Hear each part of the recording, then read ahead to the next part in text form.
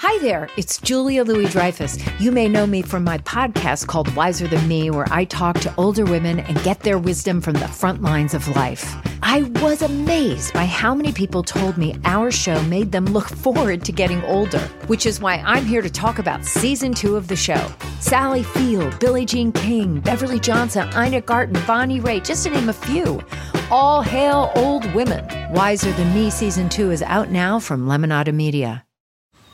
Man, that sunset is gorgeous. Grill, patio, sunset. Hard to get better than that. Unless you're browsing Carvana's inventory while you soak it all in. Oh, burger time. So sit back, get comfortable. Carvana's got thousands of cars under $20,000 just waiting for you. I could stay here forever. Carvana, where car buying meets comfort meets convenience. Download the app or visit Carvana.com today.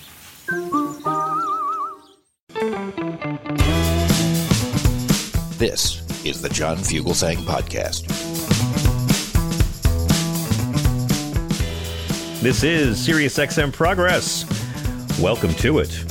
I'm John Fugelsang. I am honored, proud, and chuffed to be your guide for Progress After Dark.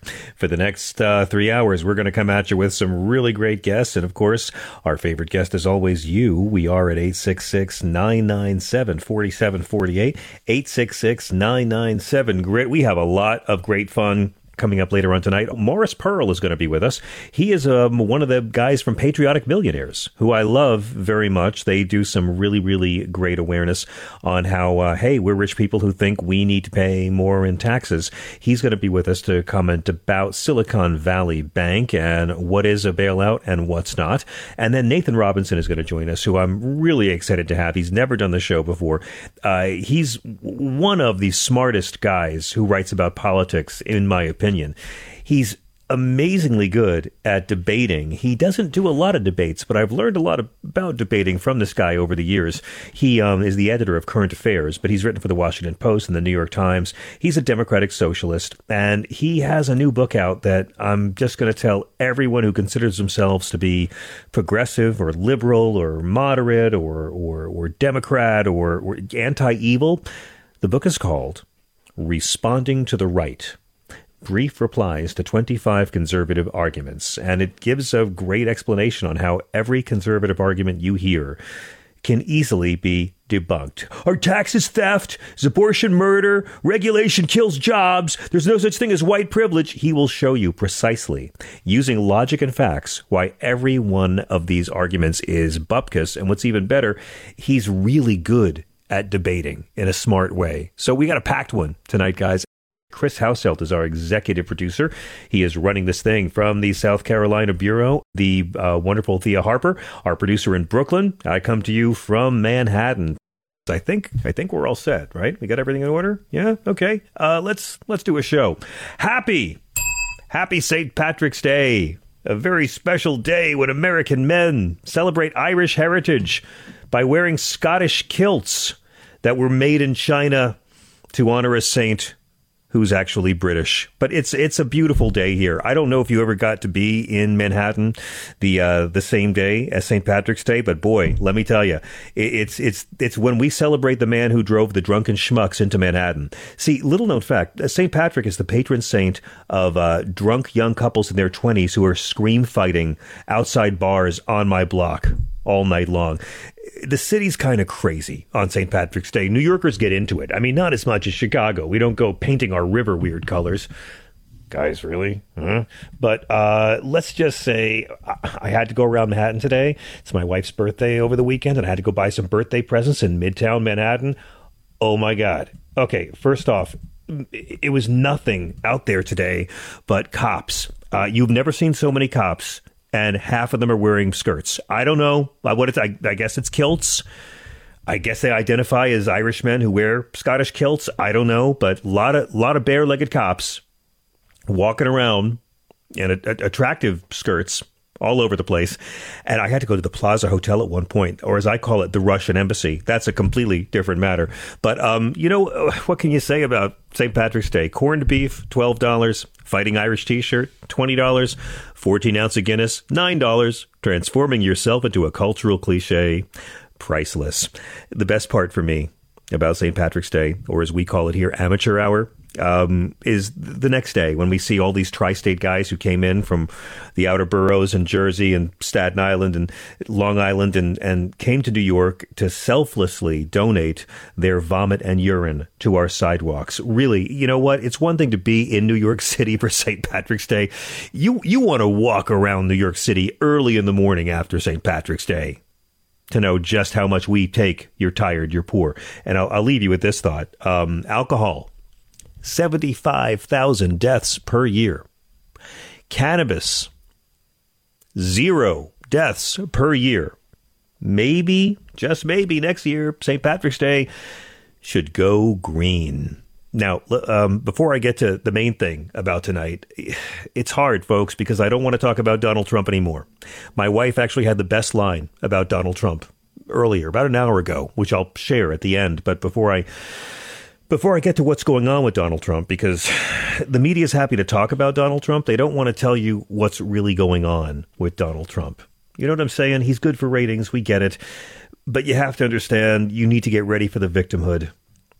And everything he does is a misdirect. But before I get to that, I just want to take a moment to honor a friend of this show, who was someone I was delighted to have, both on the phone and in person. And that is Lance Reddick.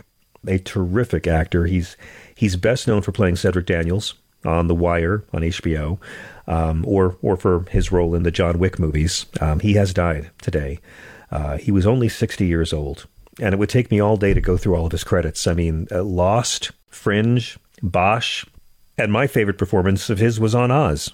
He played a detective named Mobay, who was sent undercover into the prison to try to help bust the drug ring. And along the way, he becomes addicted to heroin while an undercover informant in prison. It was a really great role, and he's a great, great actor. He was found this morning in his home in Studio City. We don't know how he died. He was only 60 years old. He just had a video up the other day on Twitter that show he's playing with his dogs, and he looked really healthy. He's been doing a lot of press because he's in the 4th John Wick movie, which is coming out. God, he was here when the last John Wick movie came out. Keanu Reeves and John Wick director Chad Stahelski said, "We are deeply saddened and heartbroken at the loss of our beloved friend and colleague, Lance Reddick. He was the consummate professional and a joy to work with." Lance began his career in the 90s. He had appearances on The Nanny. His first movie was What the Deaf Man Heard in 1997, and he was in Great Expectations. He was in The Siege with Bruce Willis, and then he got a recurring role on HBO's The Corner in 2000. And it seems like after that, he just got a role on every great HBO series. The Corner led to Oz, led to The Wire, which made him very famous, and he played a lot of cops. He was on every episode of The Wire. He was on Law & Order. He was in CSI Miami. A lot of people know him for his role playing the concierge in John Wick's Continental Hotel. That new movie is going to hit theaters next week. He was supposed to attend the premiere in New York. He didn't say why he didn't make it. He has 2 kids and a wife, and I send my love to them. Just God bless him. Just a terrific actor. And the thing about Lance Reddick, you know, I recommend you guys go on YouTube and watch some of his appearances, like when he would sit in with the Young Turks and talk politics. He came on our show, and we're going to play our last interview with him next week sometime, I hope. But we would talk politics, and if you followed him on social media, you knew that he was someone who took the capital of his fame and used it to fight for the less fortunate. Lance Reddick had incredible humanity. Like go read his Twitter following. Go read his tweets. Go watch his interviews with the Young Turks or anything he did about politics. He cared about people. He cared about humanity, and he cared about people he will never meet. And that empathy, that love, that humanity, I always said it's what made him a great actor, and it's what made him a great activist. He's someone whose inner beauty is such that you can't separate his liberal politics from the truth in his acting. And boy, I was so proud to have him as a guest on the show. I was so proud to know him and to be on friendly terms with him. He's a real gentleman. God bless Lance Reddick. Now, I don't want to talk about Trump, but, you know, we're all waiting for the indictment fairy to show up. That's really it. I was on Stephanie Miller this morning, and I had to finally tease them. I'm like, Rudolph promised the indictment fairy would be here before Christmas. We know that the Manhattan DA's office has asked for a meeting with law enforcement ahead of this potential indictment. And they're going to discuss logistics for some time next week, which means they think the first indictment of a former U.S. president could happen in the next 7 days. So Donald Trump will be attacking the Manhattan DA's office ferociously. And Manhattan DA Alvin Bragg is a very interesting guy. He's not like the last couple of New York DAs we've had. Robert Morgenthau, he was the DA when I was a little kid, and he was still the DA when I was like a loser old grown-up. He was there for almost 40 years. And then we just had Cy Vance, who's the son of Jimmy Carter's, Secretary of State, Cyrus Vance. Alvin Bragg's a guy who was born in Harlem. He's a guy who's been stopped by the police for doing nothing. He's been stopped and frisked by the police for doing nothing. This is the guy who's in charge of law enforcement now. And Donald Trump will be attacking him so ferociously over these possible charges. And again, this is linked to his effort to pay hush money to actor Stormy Daniels. Trump's campaign said Americans will not tolerate radical left Democrats turning our justice system into an injustice system. Now, guys, we all hoped that Trump would go away, but you got to get ready. You got to get ready for the victimhood. Get ready for the fundraising, because he will be indicted. And he will not care. He will use the indictment to raise money off the cult, and he will use the indictment to beat up Ron DeSantis. So get ready for the fundraising, get ready for the scorched earth campaigns against Alvin Bragg and Ron DeSantis, and get ready for the distractions and the misdirects, because they're going to be coming. Donald Trump has just posted on Facebook for the first time since January 6, 2021. He wrote today on the post, "I'm back. Sorry to keep you waiting. Complicated business." Why is he back on Facebook? Because Facebook is the best fundraising tool he's ever had, and he is really running for president in 2024. People are starting to line up to challenge him. As we said earlier this week, don't trust any media that gives you puffy stories on Nikki Haley or Mike Pompeo or Mike Pence. They are wasting your time. There is Trump and there is not Trump, and Ron DeSantis is the only plausible not Trump right now. Trump's Facebook has been restored. His Instagram has been restored. They were banned for 2 years after the terrorist attack at our Capitol. And last month, Meta brought them back because Donald Trump is going to make Meta a lot of money over the next year. And they've just fired 20,000 people. His posts on January 6, 2021 were filled with lies and an attack on Mike Pence. And then when he knew he was in trouble, he did a post calling on his writers to be peaceful. Twitter was his favorite way of messaging, but Facebook and Instagram were how he made the money. He's got 34 million on Facebook. He's got 23 million on Instagram, and he's running ads all over the place. And they're very excited for him to get back on Facebook because, again, Donald Trump's going to be taking all of his money from right-wing white people, hardworking people. The big money Republican donors are not going to give to Donald Trump. He's going to have to take all of his money, mostly all of his money, from non-millionaires here and very wealthy people overseas. And this is all happening as they're getting ready for criminal charges to come against him. He is going to use any indictment to raise money. That is the strategy. They've been planning a response that includes how to amplify their messaging using social media. So here's a video posted to his Truth Social account. What's that, Johnny? We'll get to that in a second. Here's Donald Trump waxing poetic on a world on the verge of nuclear war. And I just want to say, I wish you could see this clip. I encourage you at some point in your weekend to try to just see a clip of Donald Trump's unhinged video, because first off, his teleprompter reading has never been more medicated. And secondly, this guy has tanned himself out of the known color spectrum. Give a listen. We have never been closer to World War III than we are today under Joe Biden. A global conflict between nuclear-armed powers would mean death and destruction on a scale unmatched in human history. It would be nuclear Armageddon. We're a dystopian hellscape filled with awful woke people, and we're the greatest country in the history of the world. So Donald Trump has made up his own social media platform, Truth Social. And we've all been wondering, why is he staying there? Why is he still on Truth Social? His Twitter's been reactivated for months since Muscovite turned it back on. Now his Facebook is back on. Why is he just on Truth Social? Well, we found out this week. Truth Social was about to go bankrupt, and they received $8 million in loans from unknown people, no documentation, no written loan agreements, and it was sent to them by an offshore bank that is managed by a relative of a Vladimir Putin insider. Now, back in 1990, Donald Trump had another business that was failing. It was called the Trump Castle. It was a casino in Atlantic City. I know, right?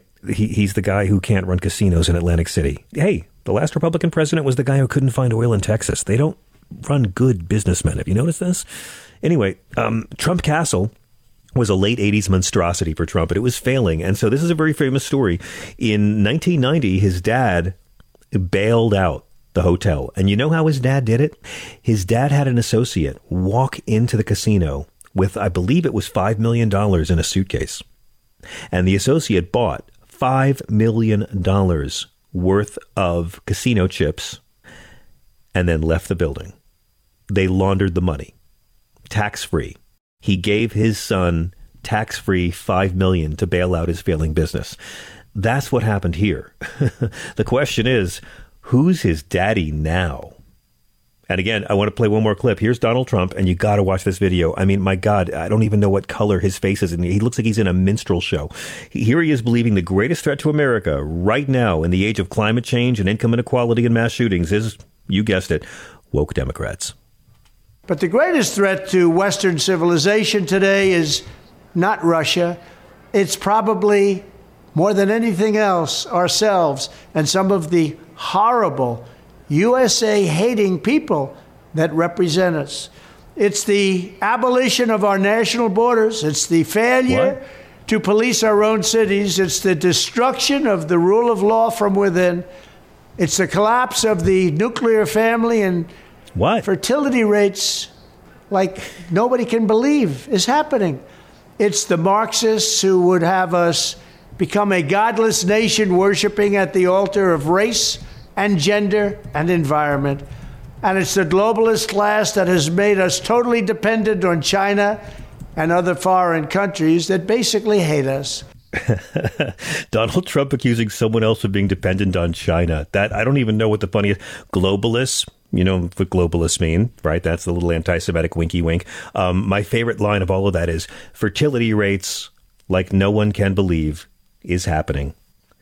After Elon Musk bought Twitter and began to ruin it, and let me just say, now that we've lost both David Crosby and Lance Reddick, Twitter is it just sucks. Twitter is a place you go to have 10-year-old accounts or 2-month-old accounts that have 20 followers attack you because you don't hate trans people and they call you a woke groomer. That's where you go for Twitter. But Musk restored Trump's account there months ago. He still has 87 million followers, but he hasn't posted on Twitter since January 8th of 2021.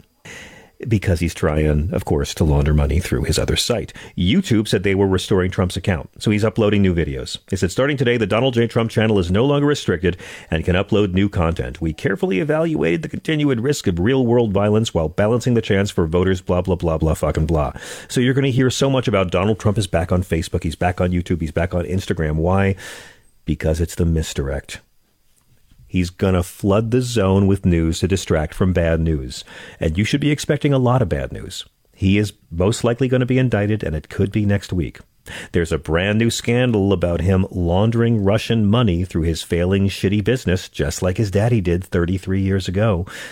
And now we find out the Trump White House failed to properly document more than 100 gifts valued at more than $250,000. Think about that. 100 gifts that were valued at more than $250,000, including about $48,000 from Saudi Arabia that were given to Donald Trump and his wife and his horrible son-in-law and his horrible daughter. These people are criminals, and the law is clear. If gifts are given to a president or a first lady by a foreign government or a government official, they have to be reported. They're the property of the United States. Republicans love to go after Democrats for this. It is illegal for a president to accept a gift valued at more than $20, even if he has a hotel down the block from the White House and foreign dignitaries just pour money into it. But any physical gift beyond $20 can only be kept by a president with congressional approval. So what does it mean?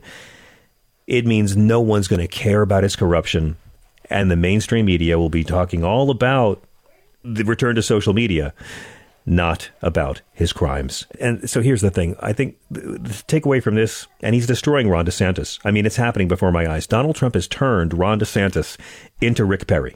Ron DeSantis has flipped from supporting U.S. allies to now being pro-Putin. Ron DeSantis is quoting so many Vladimir Putin talking points.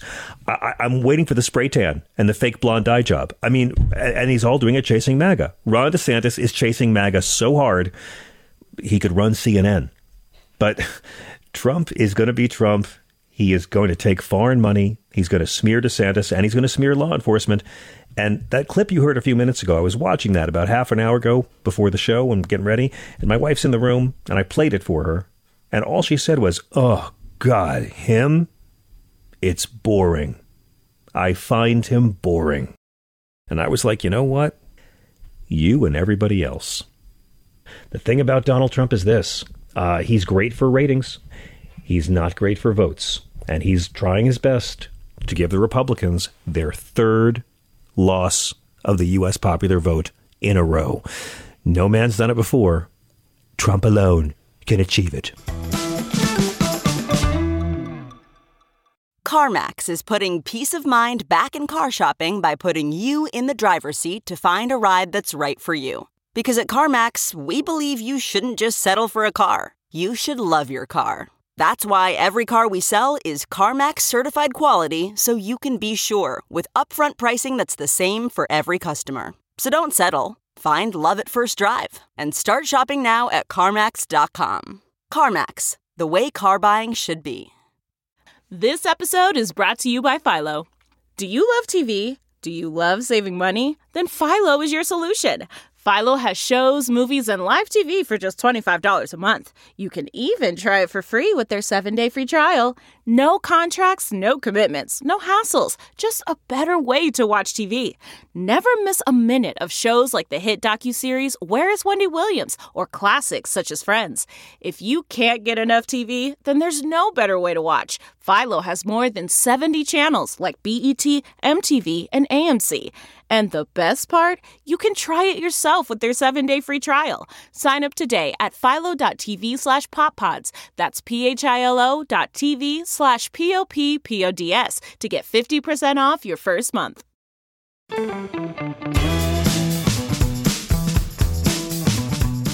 Right now, I'm so pleased to welcome Morris Pearl to the show. I've been a fan of Morris Pearl for a while. We've been trying to connect the dots here all week on Silicon Valley Bank and talk about what is a bailout, what's not a bailout. And I've been very cautiously optimistic that we're looking at shareholders losing a lot of money on this, but the little guys, the depositors, seem to be okay. Is it too soon to hope that the White House did this right? And really, there's been so many finger pointing.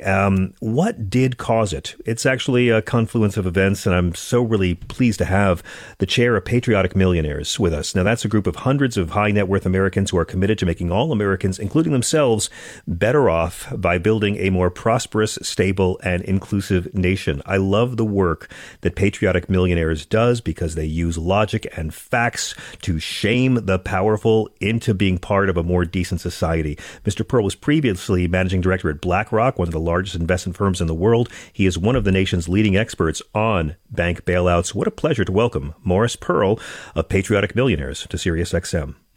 Great to be on your show, John. Thank you. Thank you so much. So, I mean, am I misplacing my hope? Did Joe Biden do this right? It really seems like when the White House says it wasn't a bailout, I mean, it wasn't for the powerful guys, but the little guys, and I'm not saying every tech firm is the little guys, but the depositors were covered. Yeah. I mean, they're not bailing out the bank. They're not bailing out the shareholders. They're not bailing out the investors.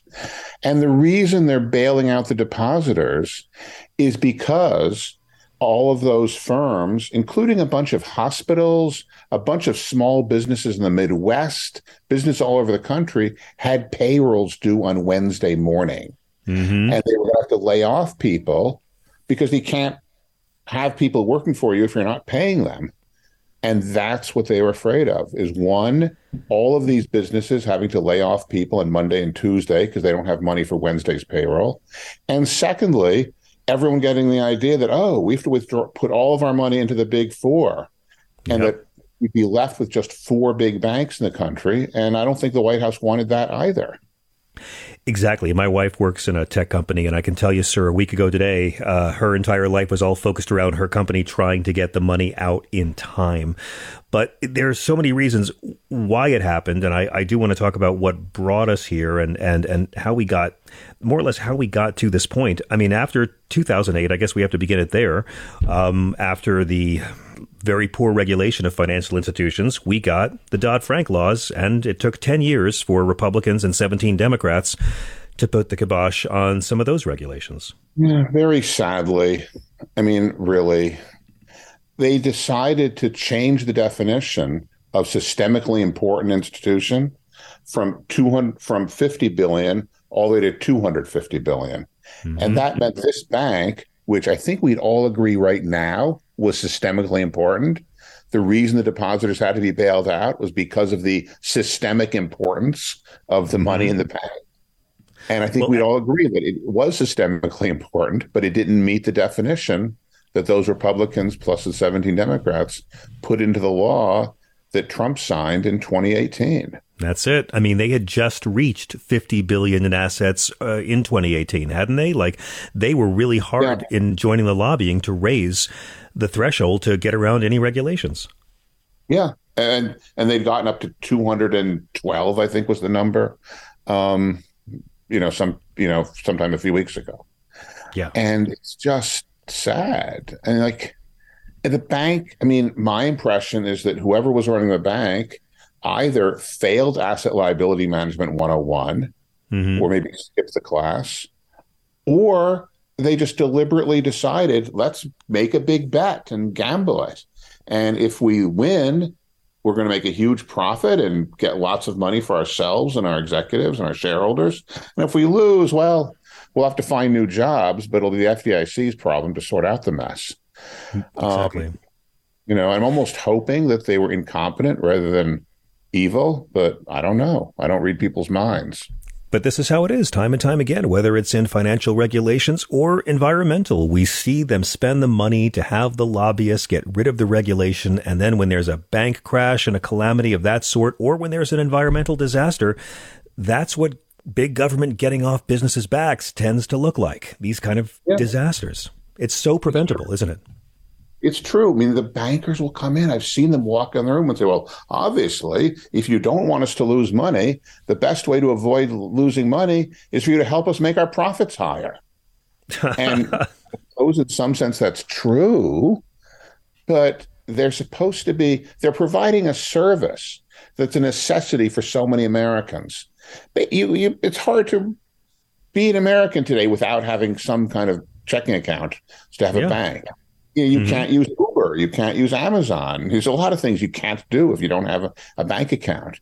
And it's as much a necessity as clean water and electricity. And, a landline telephone was, when I was a kid. And we need the same kind of regulation, the same way the electric company is not allowed to do something that might risk having a huge blackout, or at least they're not supposed to. We have a Public Utilities Commission to look after them. We need a bank utility commission to look after banks or something like that. It's so true. Yeah, these guys, they took in huge amounts of deposits. That's their job. They're supposed to do that. But instead of making short-term loans to businesses that get rolled over every year, they bought 30-year mortgages. They were given to Freddie Mac and Fannie Mae, so no credit risk, but an enormous interest rate risk. Those mortgages in the height of 2021 were getting repaid. People were paying off their mortgages early, 30% per year, per annum at the height. Now it's 4%. So things that used to be like a 2 or a 3 or a 4-year mortgage are now like a 20-year mortgage.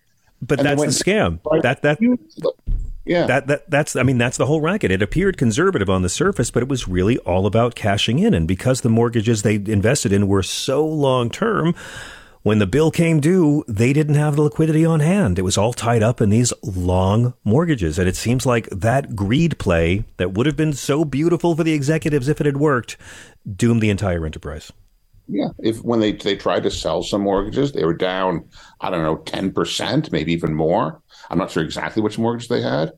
They couldn't sell them. And I guess it was a week ago today, they figured out they did not have enough value to pay off the depositors. I'm guessing you, of all people, weren't surprised to learn that they were paying off all the annual bonuses that morning. No, not surprised. I mean, it was just, I can't believe someone would do that and think, like, how do you look your kids, and tell them that you're an honest person? You know what I mean? Yeah. It's just, like what Warren Buffett said, you have to do everything as if you're assuming that it's going to be written about in the paper the next day. Yeah. Yeah, but it's the same thing. We keep hearing it's jobs, jobs, jobs. I mean, back in 2018, when they killed Dodd-Frank, they called it the Economic Growth, Regulatory Relief, and Consumer Protection Act.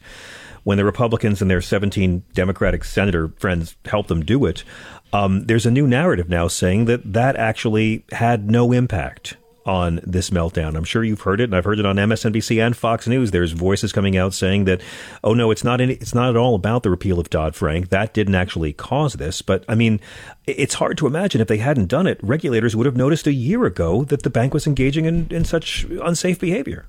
Well, the bank, what they mandated back in the Dodd-Frank thing is what we call stress tests. Yeah. And kind of like if the doctor has you run on a treadmill and checks how your heart is doing while you're running on the treadmill, the idea is they tell the bank, well, run a scenario when rates go up, when rates go down, when people prepay their mortgages a lot, when people don't prepay their mortgages, when there's a snowstorm and you have to close the branches. Run all these different scenarios and then tell us what will happen in all these different scenarios. Presumably you won't have to close the bank. And they did that. I've helped bankers do this back in the day, and it would have been pretty obvious to anyone doing this that they would have lost a huge amount of money if interest rates went up by 3%. They're actually going up by more than 3%. Should we view it as a coincidence that the bank's risk assessment job was vacant for a big chunk of last year? I hope not. If that was just a coincidence, then that means they're even more incompetent than I thought. I mean, yeah. They should. Go ahead, please. They were just taking too much risk, and they either didn't know or didn't care, and both of those are extremely serious, allegations. How do you... Probably a good thing that they're now, no longer working in the banking industry and probably never will again. How do you feel the White House handled this? They're certainly pushing that this cements Joe Biden's working class bona fides, but it does seem that he was very, very much prioritizing people getting their salaries. I think so. That was certainly what I was hearing on calls Saturday night, last Saturday, 6 days ago. All kinds of people, like boards of directors members of corporations saying, I could be personally liable for violating the minimum wage laws if I employ people Monday morning knowing I can't pay them. Yeah. And that was the argument from these executives. That plus the fact that, 1,000 other banks people want to withdraw their money from and only leave us with just 4. I think those are the two things that the administration, whoever made the decision was concerned about, the secretary and the president. I heard you talking about how Biden is getting complaints from bill collectors saying that if there's student loan forgiveness, they'd be out of a job. Isn't that the kind of economic landscape that smart capitalism is supposed to be looking for, where these people can go out and start buying houses? They went to the lawsuit. They went to the Supreme Court. That's basically their argument. Is they have to tell the Supreme Court that we will be injured by this loan forgiveness plan. And who will actually be injured by the loan forgiveness plan? People people who are harassing the students to get them to pay their bills, who lose their jobs. Yeah. And so that's the essence of their argument. And it's just sad. It's like saying the cure for cancer will put chemotherapy out of business, right? Chemotherapists will lose their livelihood if we cure cancer. It's insane. It's true, but I'd still rather cure cancer, and I'd still rather forgive student loans. And yes, those people have to find a new job, and that's life. Oh, well, I'm sorry. The world's better. Can I just say how much I've appreciated the work of patriotic millionaires? There's many major Democratic donors, but I don't see a lot of them going out and saying, yes, we should be taxed more. And you know, for our listeners who aren't familiar with the organization, I'd love to ask you how your involvement came to be and what the mission of Patriotic Millionaires is, because you guys raise a lot of awareness of a lot of really smart economics and smart morality. Thank you, John. That's important. Anybody can take a look at patrioticmillionaires.org. Patrioticmillionaires.org is our website that, you know, tells about who we are and what we do and stuff like that. But basically, we have a group of a few hundred wealthy business people and investors. 10 years ago in 2010, we sent a letter to the president, then President Obama, telling him to let the 2001 tax cuts for the rich expire. Sign the Patriotic Millionaires. Tax us. We're rich. And then he thought we were kind of a dork for attacking from the left, or at least that's what Valerie Jarrett said he thought. But they realized we were actually helping them.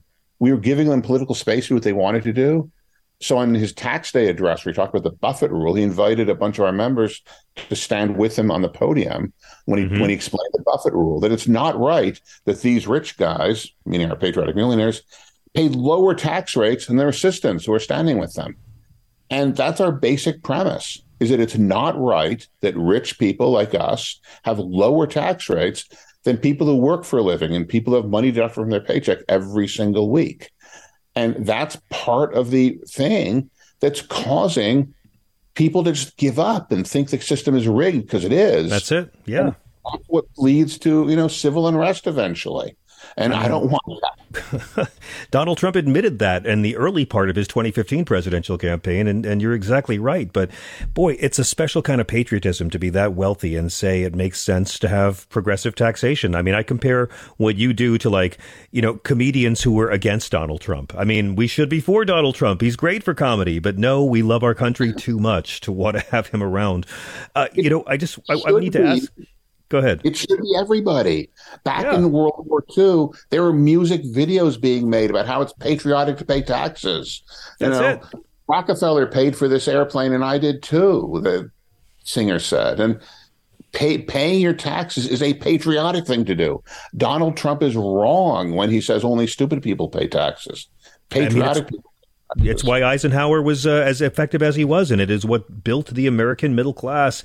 But as you know, a lot of right-wing politicians in all cultures tend to forget that. We're witnessing now Republicans, and as of this week, French President Macron wanting to raise retirement age to 70. And of course, here in this country, black men generally on the average live to be 68. They want to raise their retirement age to 70 because they'd rather do that than tax people who could pay a lot more, a little more. Yeah, I mean, we basically should be paying more taxes, people who have higher income. We should not be asking people who are trying to retire on the Social Security, which is hard enough anyway, to get less benefits. I mean, we have to make a choice. Either we're going to get more money, from the rich people, or we're going to get more money from the poor people by sending them less benefits and less health care and less pensions and whatever. And our society has to make a choice.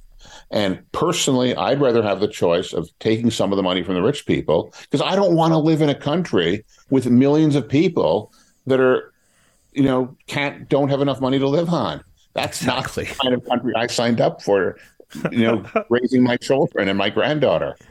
I want to live in a country with lots of people who can pay their bills every month, who can pay their iPhone bills and pay their rent and do all those things, because that's the kind of country where I can make money. Exactly right. A living wage workforce that can afford to buy shit is good for capitalism. Morris Pearl, it is a pleasure to have you on our show for the first time. Chair of Patriotic Millionaires and former managing director at BlackRock. What is the best way for our listeners to keep up with your work, sir? patrioticmillionaires.org. Take a look at our website at patrioticmillionaires.org and sign up and follow our information. And we look forward to having more people. Thank you so much. Please come back anytime. I'd love to talk with you about the joys of ignoring crypto sometime. Have a great evening and a great weekend, sir. Thank you. We got to take a quick break. We'll be right back in just a moment with your calls at 866-997-4748. Okay, picture this. It's Friday afternoon when a thought hits you. I can spend another weekend doing the same old whatever, or I can hop into my all-new Hyundai Santa Fe and hit the road. With available H-Track all-wheel drive and 3-row seating, my whole family can head deep into the wild. Conquer the weekend in the all-new Hyundai Santa Fe. Visit HyundaiUSA.com or call 562-314-4603 for more details. Hyundai, there's joy in every journey. Okay, picture this. It's Friday afternoon when a thought hits you. I can spend another weekend doing the same old whatever, or I can hop into my all-new Hyundai Santa Fe and hit the road. With available H-Track all-wheel drive and 3-row seating, my whole family can head deep into the wild. Conquer the weekend in the all-new Hyundai Santa Fe. Visit HyundaiUSA.com or call 562-314-4603 for more details. Hyundai, there's joy in every journey.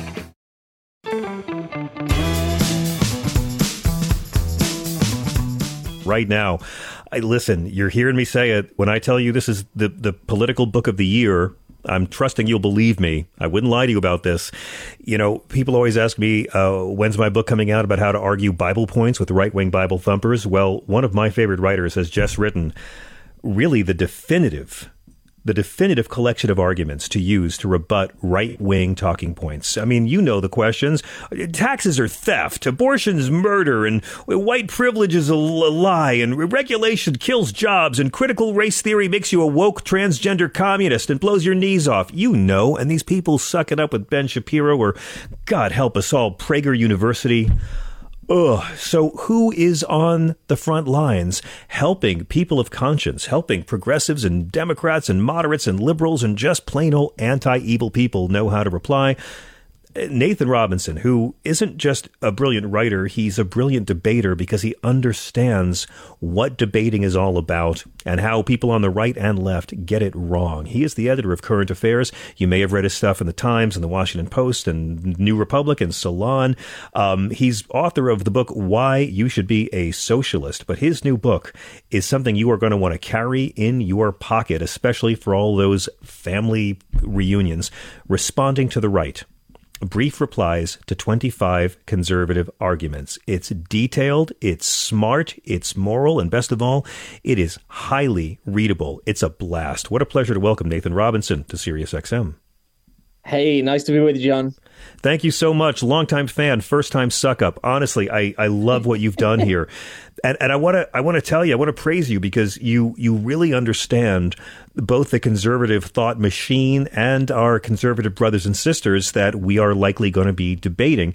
And you point out early in the book that these arguments that the right-wing folks use on the surface are seemingly convincing, because conservatives are comfortable having quick solutions and having authorities give ready-made answers for complex questions. Yeah, that's the thing. They know what they're doing, right? I mean, there is a tendency that some of us have to underestimate them, but they've really thought a lot about messaging, a lot of about how to craft talking points, a lot about how to win debates. Even though my book, obviously, I think is devastating to the right-wing case, it pays tribute, actually, to some of the skill with which its ambassadors advance that case, right? I mean, I think that people like Ben Shapiro are quite effective at what they do, which is why we have to learn how to counter it. Yes, but of course, as you well know, it takes longer to deconstruct a lie than to spread a lie. And I know this is something you've devoted a lot of your work to over the years.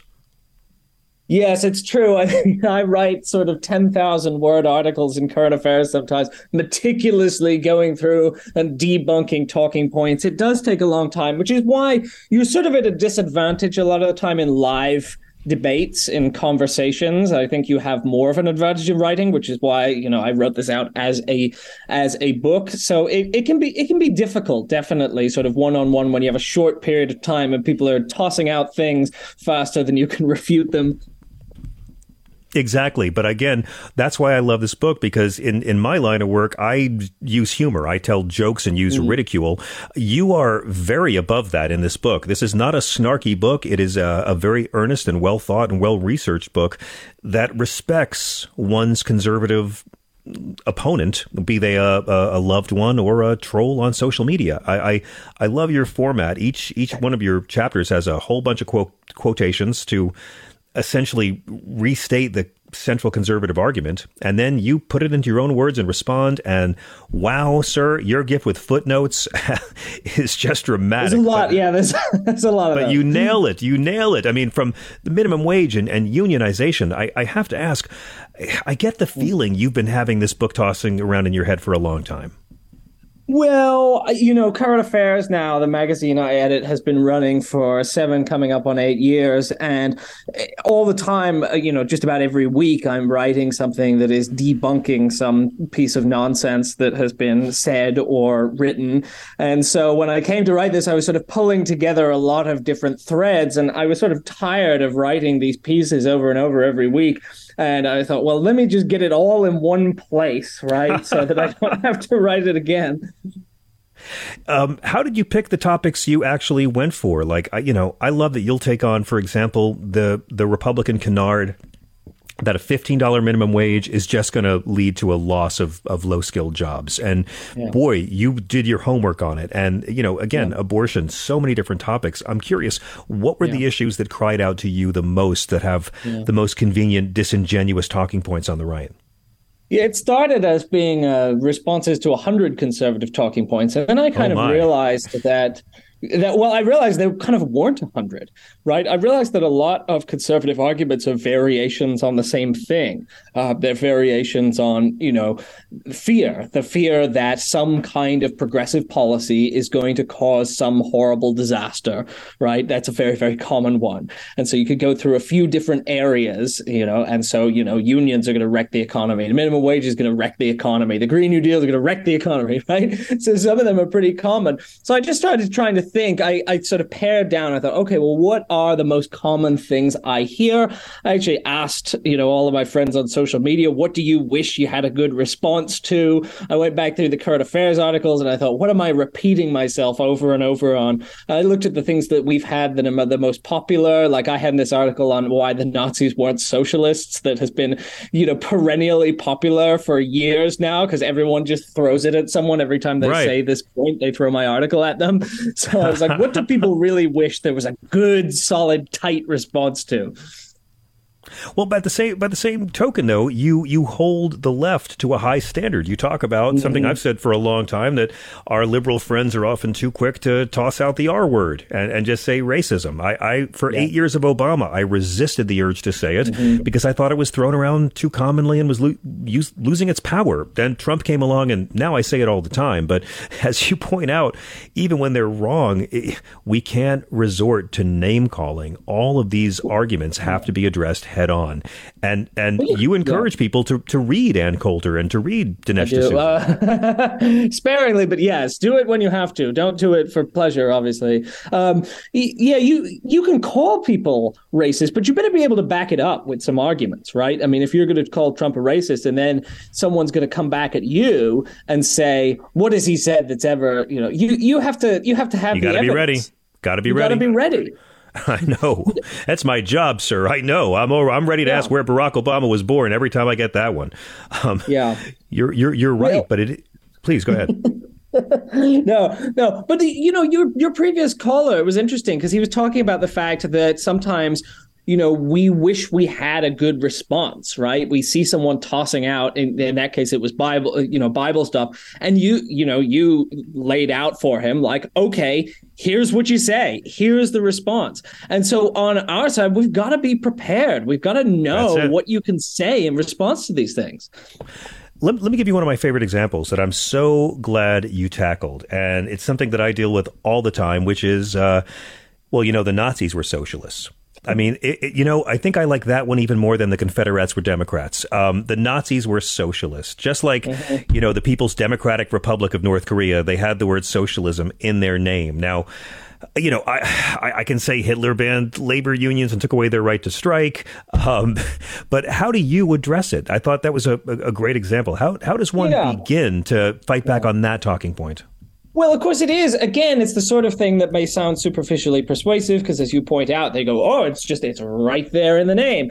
I think you already cited one of the best comebacks to that, which is, well, North Korea has democratic in its name. Does that make it democratic? But I go through, I think I cite actually, I've read all 700 pages of Mein Kampf because I compiled, what is it exactly that Hitler's agenda was? What did he say he wanted to do? Most of it, as we know, is an extermination program for the advancement of the Aryan race. Okay, well, compare that with the Bernie Sanders agenda in 2016, the contemporary democratic socialist agenda. Let's see where the overlap is. Oh, there's no overlap whatsoever at all. Well, that tells you pretty much all you need to know, doesn't it? Well, the Nazis did support universal health care. But, you're right. Yeah. I mean, and that's not the reason people look back on them unfavorably. No, I say all the time, like he banned unions and banned collective bargaining, Hitler banned abortions for Germans. They persecuted gays. They hated immigrants. They were anti-gun control for most people, pro-nationalism, pro-militarism. I know, right? How left-wing can you get? It's just incredible. But the other thing is, like, if it was the case that the Nazis did a thing and it was an unobjectionable thing, that wouldn't thereby make that thing objectionable, right? So the Nazis built roads. Okay, that doesn't make roads Nazism, right? The things that they did that were objectionable were the genocide. We object to genocide, right? So it's really important to be clear that we're not playing an association game where if you can prove that Hitler did something, you can discredit it, right? We have to look, because Hitler wore pants, okay? Nazis wore pants. They did. Just saying. Yeah. Exactly. And they're never good faith arguments. I have to ask you about, modern bigotry, because I'm guilty, sir, of using the F word too much and calling people fascist or saying that movements or behaviors are fascist. And one of the things that I find very common is the fascist needs to demonize a powerless minority group, be they undocumented immigrants or Muslims or Jews or, I don't know, transgendered children, a group that does not threaten the main population. The demagogue must make the population believe they're under siege by this powerless minority and then sell themselves as the hope to save you from these penniless refugees at our border. I mean, one of your lies you focus, one of your talking points is the bigotry that transgender people are delusional and they're a threat. Yeah, this one's fraught with a lot of peril, and I find a lot of our friends on the left care, and they haven't really mastered the debate yet. That's true. I think, the word fascist is useful and it's not. It's not useful in that if the person is just hearing it as, it doesn't have any meaning beyond you're bad, right? Correct. Then you're not doing anything. But what you were saying there is there's an important, if you can explain it, if you can justify why you're using the word, and you can say, as you did just there, well, what do fascists do? Well, they take a powerless group, a group on the fringes. In the case of the Nazis, it was Jews, and they elevate that group and pretend that group is the one that is in power, right? And if you can teach people, if you can show people how this works and the way that the propaganda works, then they can start to see. I mean, I used the word Nazi when I reviewed Matt Walsh's anti-trans documentary, What is a Woman? Because I've honestly thought it was quite justified, because the techniques he uses to try and portray trans people who have, higher rates of pretty much every awful thing, higher rates of being bullied, harassed, abused, to portray them as a menace, as a threat to civilization. I mean, these are just Nazi-like propaganda techniques. Yeah. Absolutely. Well, then how do you approach this? There's a common term in debating parlance called the Gish Gallop, and a lot of us give Mitt Romney credit for showing how to masterfully do this against Barack Obama in the first of their 3 debates in Denver back in 2012, where you just overwhelm your opponent with so much bullshit that by the time they're correcting lie number 1, you've moved on to lie number 13. Steve Bannon calls this flooding the zone, but I've dealt with Ben Shapiro, which no decent person should have to do. He's very good at it. I mean, I don't think Ben's good at much, but he's very good at piling on these very dubious non-facts that make it hard to argue against. He's avoided a debate with me for years. I still want to get him to do it. You challenged him. You challenged him a couple times to debates, and they don't even respond. He won't do it. Yeah. Neither will Peterson. Jordan Peterson won't either. They scurry away. But I'm curious how I do, because the thing is that with the gish galloping, with the throwing out all of these fallacies at once, it depends what context you're in, right? So most of the time I'm a writer, so it doesn't affect you when you're a writer, because you can take as much time as you like to reply. It's hardest when you're in formal debate settings where you've got like a 10-minute limit, right? Yeah. And you're supposed to rebut all of the people's arguments that they have laid out in 10 minutes, and they've thrown out too many of them. But what you can do is you can say, okay, well, if you are in that context, you don't have the time to go through painstakingly as I do. You could just go, okay, look, I don't have time to refute all of this, but let's drill down what I think are the main important points that they made there. And so I really recommend to people trying to focus on what matters, not getting distracted, zeroing in on, well, what is the major issue that we are talking about? And go for things that matter and discard things that are side points. Don't argue every point. Argue the points that you really, really care about getting across. Can I throw a hypothetical at you just to show our listeners how you do that so adroitly in this? But, well, these immigrants who came to our country legally, they're fine. But these ones who are here illegally, they broke the rules. That's it. It's very cut and dry. They broke the rules, and it's not fair to the people who follow the rules. You hear it every day, and so do I, from people who consider themselves very open-hearted and very aware. Yeah, well, I'd say that the rules aren't fair. And I'd say that the way that you know that the rules aren't fair is when you actually start to get to know the lives of undocumented, unauthorized immigrants in this country. And when you start to understand what it would mean to tear someone away from their family, from their work, from their education, and send them back to a country that they may have very little connection with. When you say the rules are the rules can be deeply, deeply cruel. So we need to fix the rules. We have other values beyond enforcing a bad set of rules. My guest is Nathaniel J. Robinson. His excellent new book, I swear to God, you have to own it. It's called Responding to the Right, Brief Replies to 25 Conservative Arguments.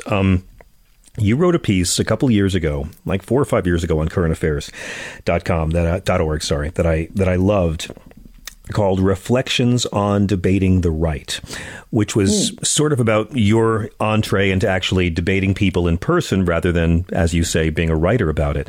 And you had a really great line in it that I never forgot. You said, as everyone knows, you do not win a debate by having the best argument, but by being the best debater. Style matters just as much as substance, and in person, I tend to be disorganized, uncertain, and easily flustered. I prefer writing to speech. When you write, you actually get to think about what you're going to say before you say it. And I do agree, but that's an example of how the GOP and our conservative brothers and sisters, they really know that very often style matters more than substance, because it's not about converting the other person. It's about converting the audience, the onlookers, the people listening. Yeah, I mean, I can thrash Ben Shapiro in writing. I don't know if I would do it live, because he speaks very quickly and he speaks very fluently. And so I do encourage people to sort of learn how to articulate the arguments clearly, learn how to think quickly on your feet, learn, what people are going to say so that you don't. Because one of the problems is all these viral clips of, leftist destroyed. Oftentimes it's just a person who's trying to think through what they're going to say. And, That's it. If you pause and if you have to sort of think about it for a while, they'll just hit you with more stuff and you'll drown in it.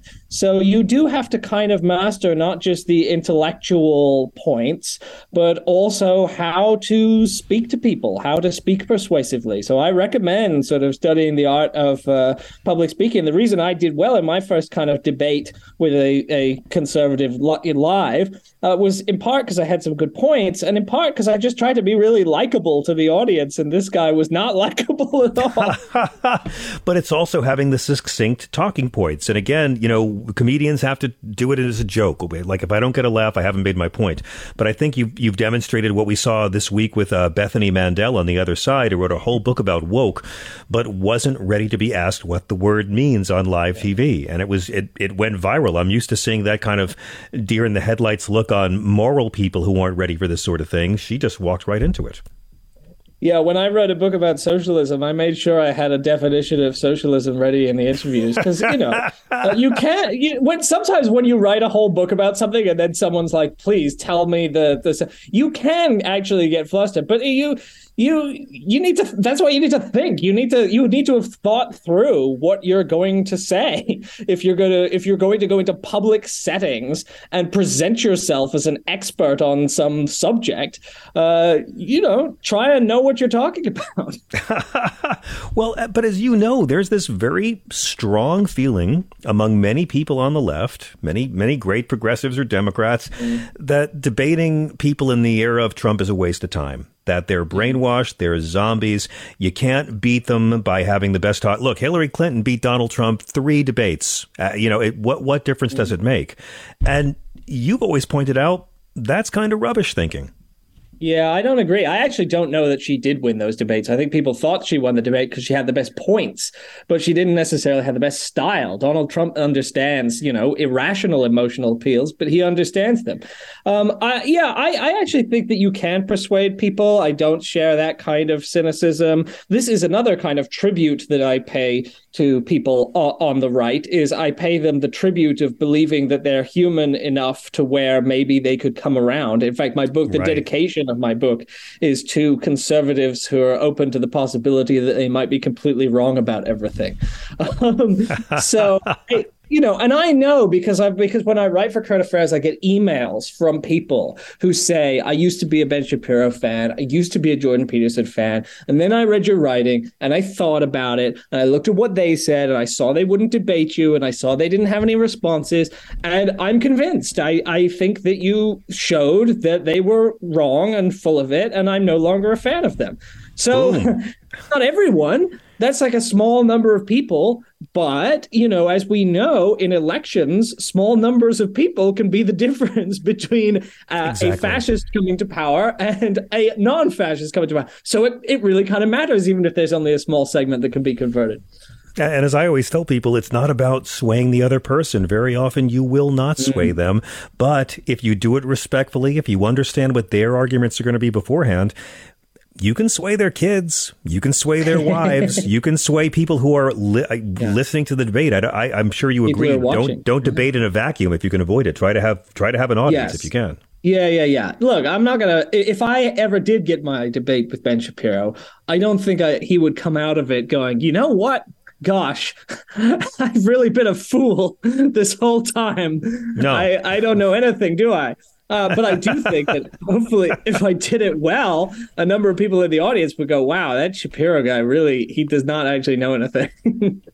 But it is fair to say, that progressives have a tougher time on the playing field because we're going to have the burden of always doing good faith debate. We're going to have the burden of having to have the facts and being able to, in a civilized way, deconstruct their argument without being mean. And we're going to have to do the most irritating behavior of all, going high when they go low. It is an inconvenient disadvantage when you can't just lie about everything, isn't it? It's annoying because he's like, man, if I could just make stuff up right now, this would be so much easier. Oh, it'd be great if I could blame everything on woke stuff. My life would be simple. Exactly. So what's next for you, sir? The book is out. Congratulations. I think you've done a great public service. Where are you going to be training your focus next? Actually, next I'm doing a book on foreign policy. Noam Chomsky and I are actually co-writing an introduction to his sort of central critique of U.S. foreign policy. And then I write about everything for the magazine. Magazines, and I've also got a book. Am I allowed to swear? Sorry, I can't remember. Yeah, it's encouraged. It's encouraged. Yes, sir. Yeah. I'm also writing a book called Bullshitters that is about people who are full of shit, and that's not just conservatives. Right on. That's also like Silicon Valley people and Steven Pinker and such. Well, can I ask you about that really quick? Because I think bullshitting is a term that we need to take more seriously in the age of Trump. I think Trump is the person who really taught me that bullshitting and lying are two different things. Lying is when you know you're telling a lie, and bullshitting is when you don't know, but you don't care if you are. You don't care. You just, whatever words come out of your mouth that are most likely to convince people.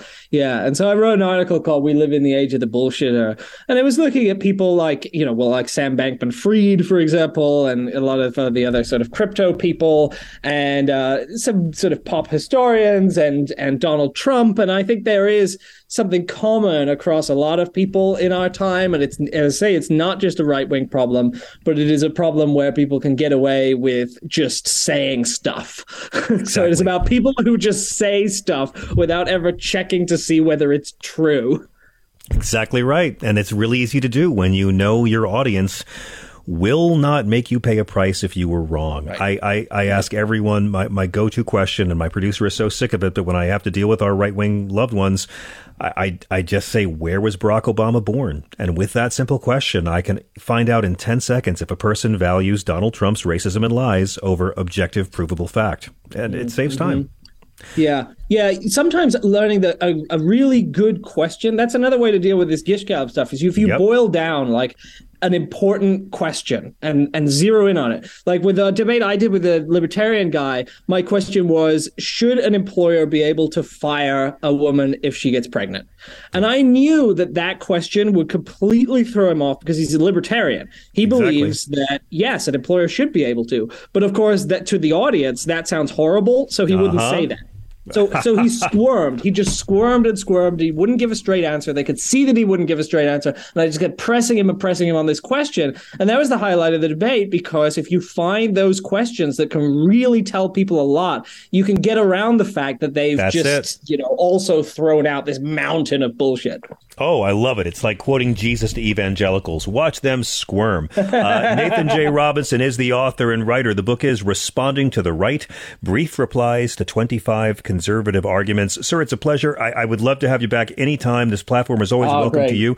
What's the best way for our listeners to follow you and keep up with your work, sir? They can go to currentaffairs.org to read my work, or they can follow me at Nathan J. Robinson on Twitter. What a pleasure. Have a great evening, and thanks for staying up late with us. We got to hit a break. Thank you. We'll be back in just a moment with your calls at 866-997-4748.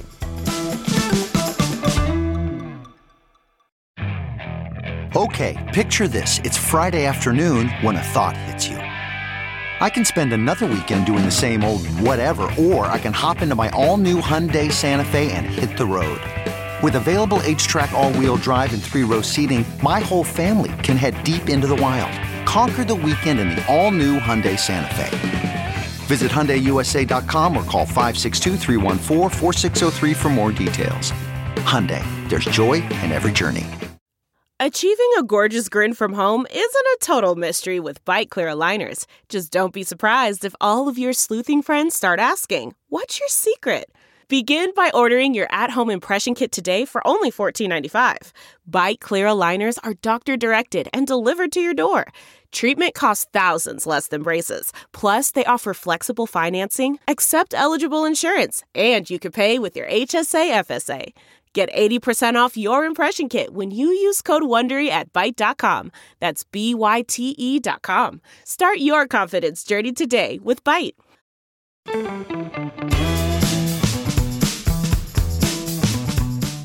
This is SiriusXM Progress. I'm Fugelsang. We're at 866-997-4748. Rich in Indiana, thank you for your patience on hold. Oh, dude, you're so welcome. Thank you very much. I really love that conversation that you and Nathan were having. And I'm going to shift gears because there's so little time left. Please, go ahead. You may remember a little poem that I sent. Chris would remember it. I sent it as a text to the email. And I title it Collaborationist Vichy. And it's about Nazi. Okay, and well, I guess that. It cites a statement from Ilya Ehrenberg that is sort of used to bookend the thing. Okay. It begins, and it's not a rhyming style. Okay. The Nazi is your moral enemy. The Nazi is a monster. It must not persist. As it is offered deference, it assumes power to violate the rights of those used as scapegoats to unite the chauvinist nationalism to favor the Nazi. Wipe them out. Word. Right on. I was just in a fit of pique. What's that? It boiled out of me. You know, I just had this one little spot on a Post-it note, and I had to get it down. I love it. Chris just forwarded your poem over to me. The Nazi is your moral enemy. And I completely agree. And you know what you call a person who's not a Nazi but works with the Nazis? You call that person a Nazi. A quisling. No, go ahead. You can use the N-word. You know. And remember the very first word in all of that. It's collaboration-ist. That's what the Vichy French were. They were collaboration-ists. And people need to recognize that little chunk of language there. That's a beautifully important thing to wake yourself up with. Boom. I completely agree. Thank you for the call. Appreciate it. Have a great evening. 866-997-4748. Mitch in Kent State. How are you, sir? Thank you, John. Appreciate it. Does your wife appreciate that we turned you into a Kendrick Lamar fan? Because that's listen, I haven't accomplished much this week, but I'm putting that on my tombstone. You can chalk that one up, yeah. Okay, fantastic. Great. Yeah, and my kids are proud of me, too, by the way, so I mentioned it to them, and they couldn't get over it either. So, John, I'm evolving. Listening to Kendrick Lamar means I'm one step closer to heaven, so that's good. What, Chris? I heard that Mitch just outfitted the family minivan with hydraulics. That's what I heard. You low-riding punk. Yeah, my 1984 Ford Focus is looking great. Oh, boy. John, a couple of birthdays, maybe real quick. The late, great Nat King Cole also today. My God. Yes, I know. He's on my list. Yes. Too young. I remember when he died in 65. My father was just devastated. That man's voice, Yeah, but you know what? A great piano player, too. We don't talk enough about Nat King Cole and the Nat King Cole Trio. People need to listen to some of his instrumental stuff because his piano playing is as delicate and beautiful as his singing voice. Yeah, for sure. And also John Sebastian. I saw John Sebastian. Yeah, he played at the university a few years ago. He was losing his voice at the time. I don't think he can sing anymore. What a great guy, great harmonica player, great singer, and his dreams was his ticket out. Yeah, exactly. And he played harmonica on Deja Vu. Yeah, I know. Yeah. He sings the Welcome Back Kotter song. He wrote it. He's great. Yeah. Yeah, but we saw him also here at the university. The other one was, oh my God, Johnny Mathis had the first greatest hits album in 1957, 8. The first greatest hits album, first collection of greatest hits on an album for Johnny. I didn't know. That was the first greatest hits album. This date in 1958, right? Yeah. There you go. 65 years ago today, right? Yes. Unbelievable. Yeah. And by the way, that album stayed on the chart for 9 years, and it was Dark Side of the Moon broke the record. Wow. You talk about the longevity. Unbelievable.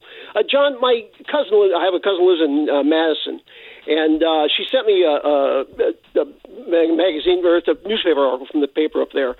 One of the biggest elections going on up there for all you people who live in Wisconsin. I guess we've got some judgeships coming up here. Judge, it's a 10-year term, I guess, and very important to get this. I'm not sure. I don't have the name in front of me, but devastating effect. If this other guy who was appointed by, you have a Republican governor up there, right? He was appointed by him. I guess he's just tearing everything apart as far as rights and. Wisconsin is just always in this incredible biblical death struggle of wonderful progressives and then these soulless right-wingers. It's incredible. Yeah. How truly purple that state is. Exactly. Way we used to be. And the other thing, John, as far as if he is indicted, you think it provides an incentive for his followers, or is it devastating for his followers? I mean, one more time, Mitch. You dropped out for a second. If Trump is indicted, you see it as a devastation. His followers will care. Sure, they'll be upset and they will donate money to him. And there's people who are on the fence about him. But once it looks like the deep state and those woke liberals are trying to take away our champion, that's what he's selling. I am your retribution. Stephen Miller taught him how to say the word retribution. It's 4 syllables. It's good for him. So that's what it's going to be. He's going to use this to sell his brand. And what's his brand? Victimhood and revenge. Exactly. But Nixon had a 23% approval rating when he was taken out of office. Yeah, I know, but Nixon didn't. If Nixon had Fox News, he wouldn't have left office. Right. He would have told Barry Goldwater to go back to the Senate. Thank you, Mitch. This is Sirius XM. I'm John Fugelsang. Peace.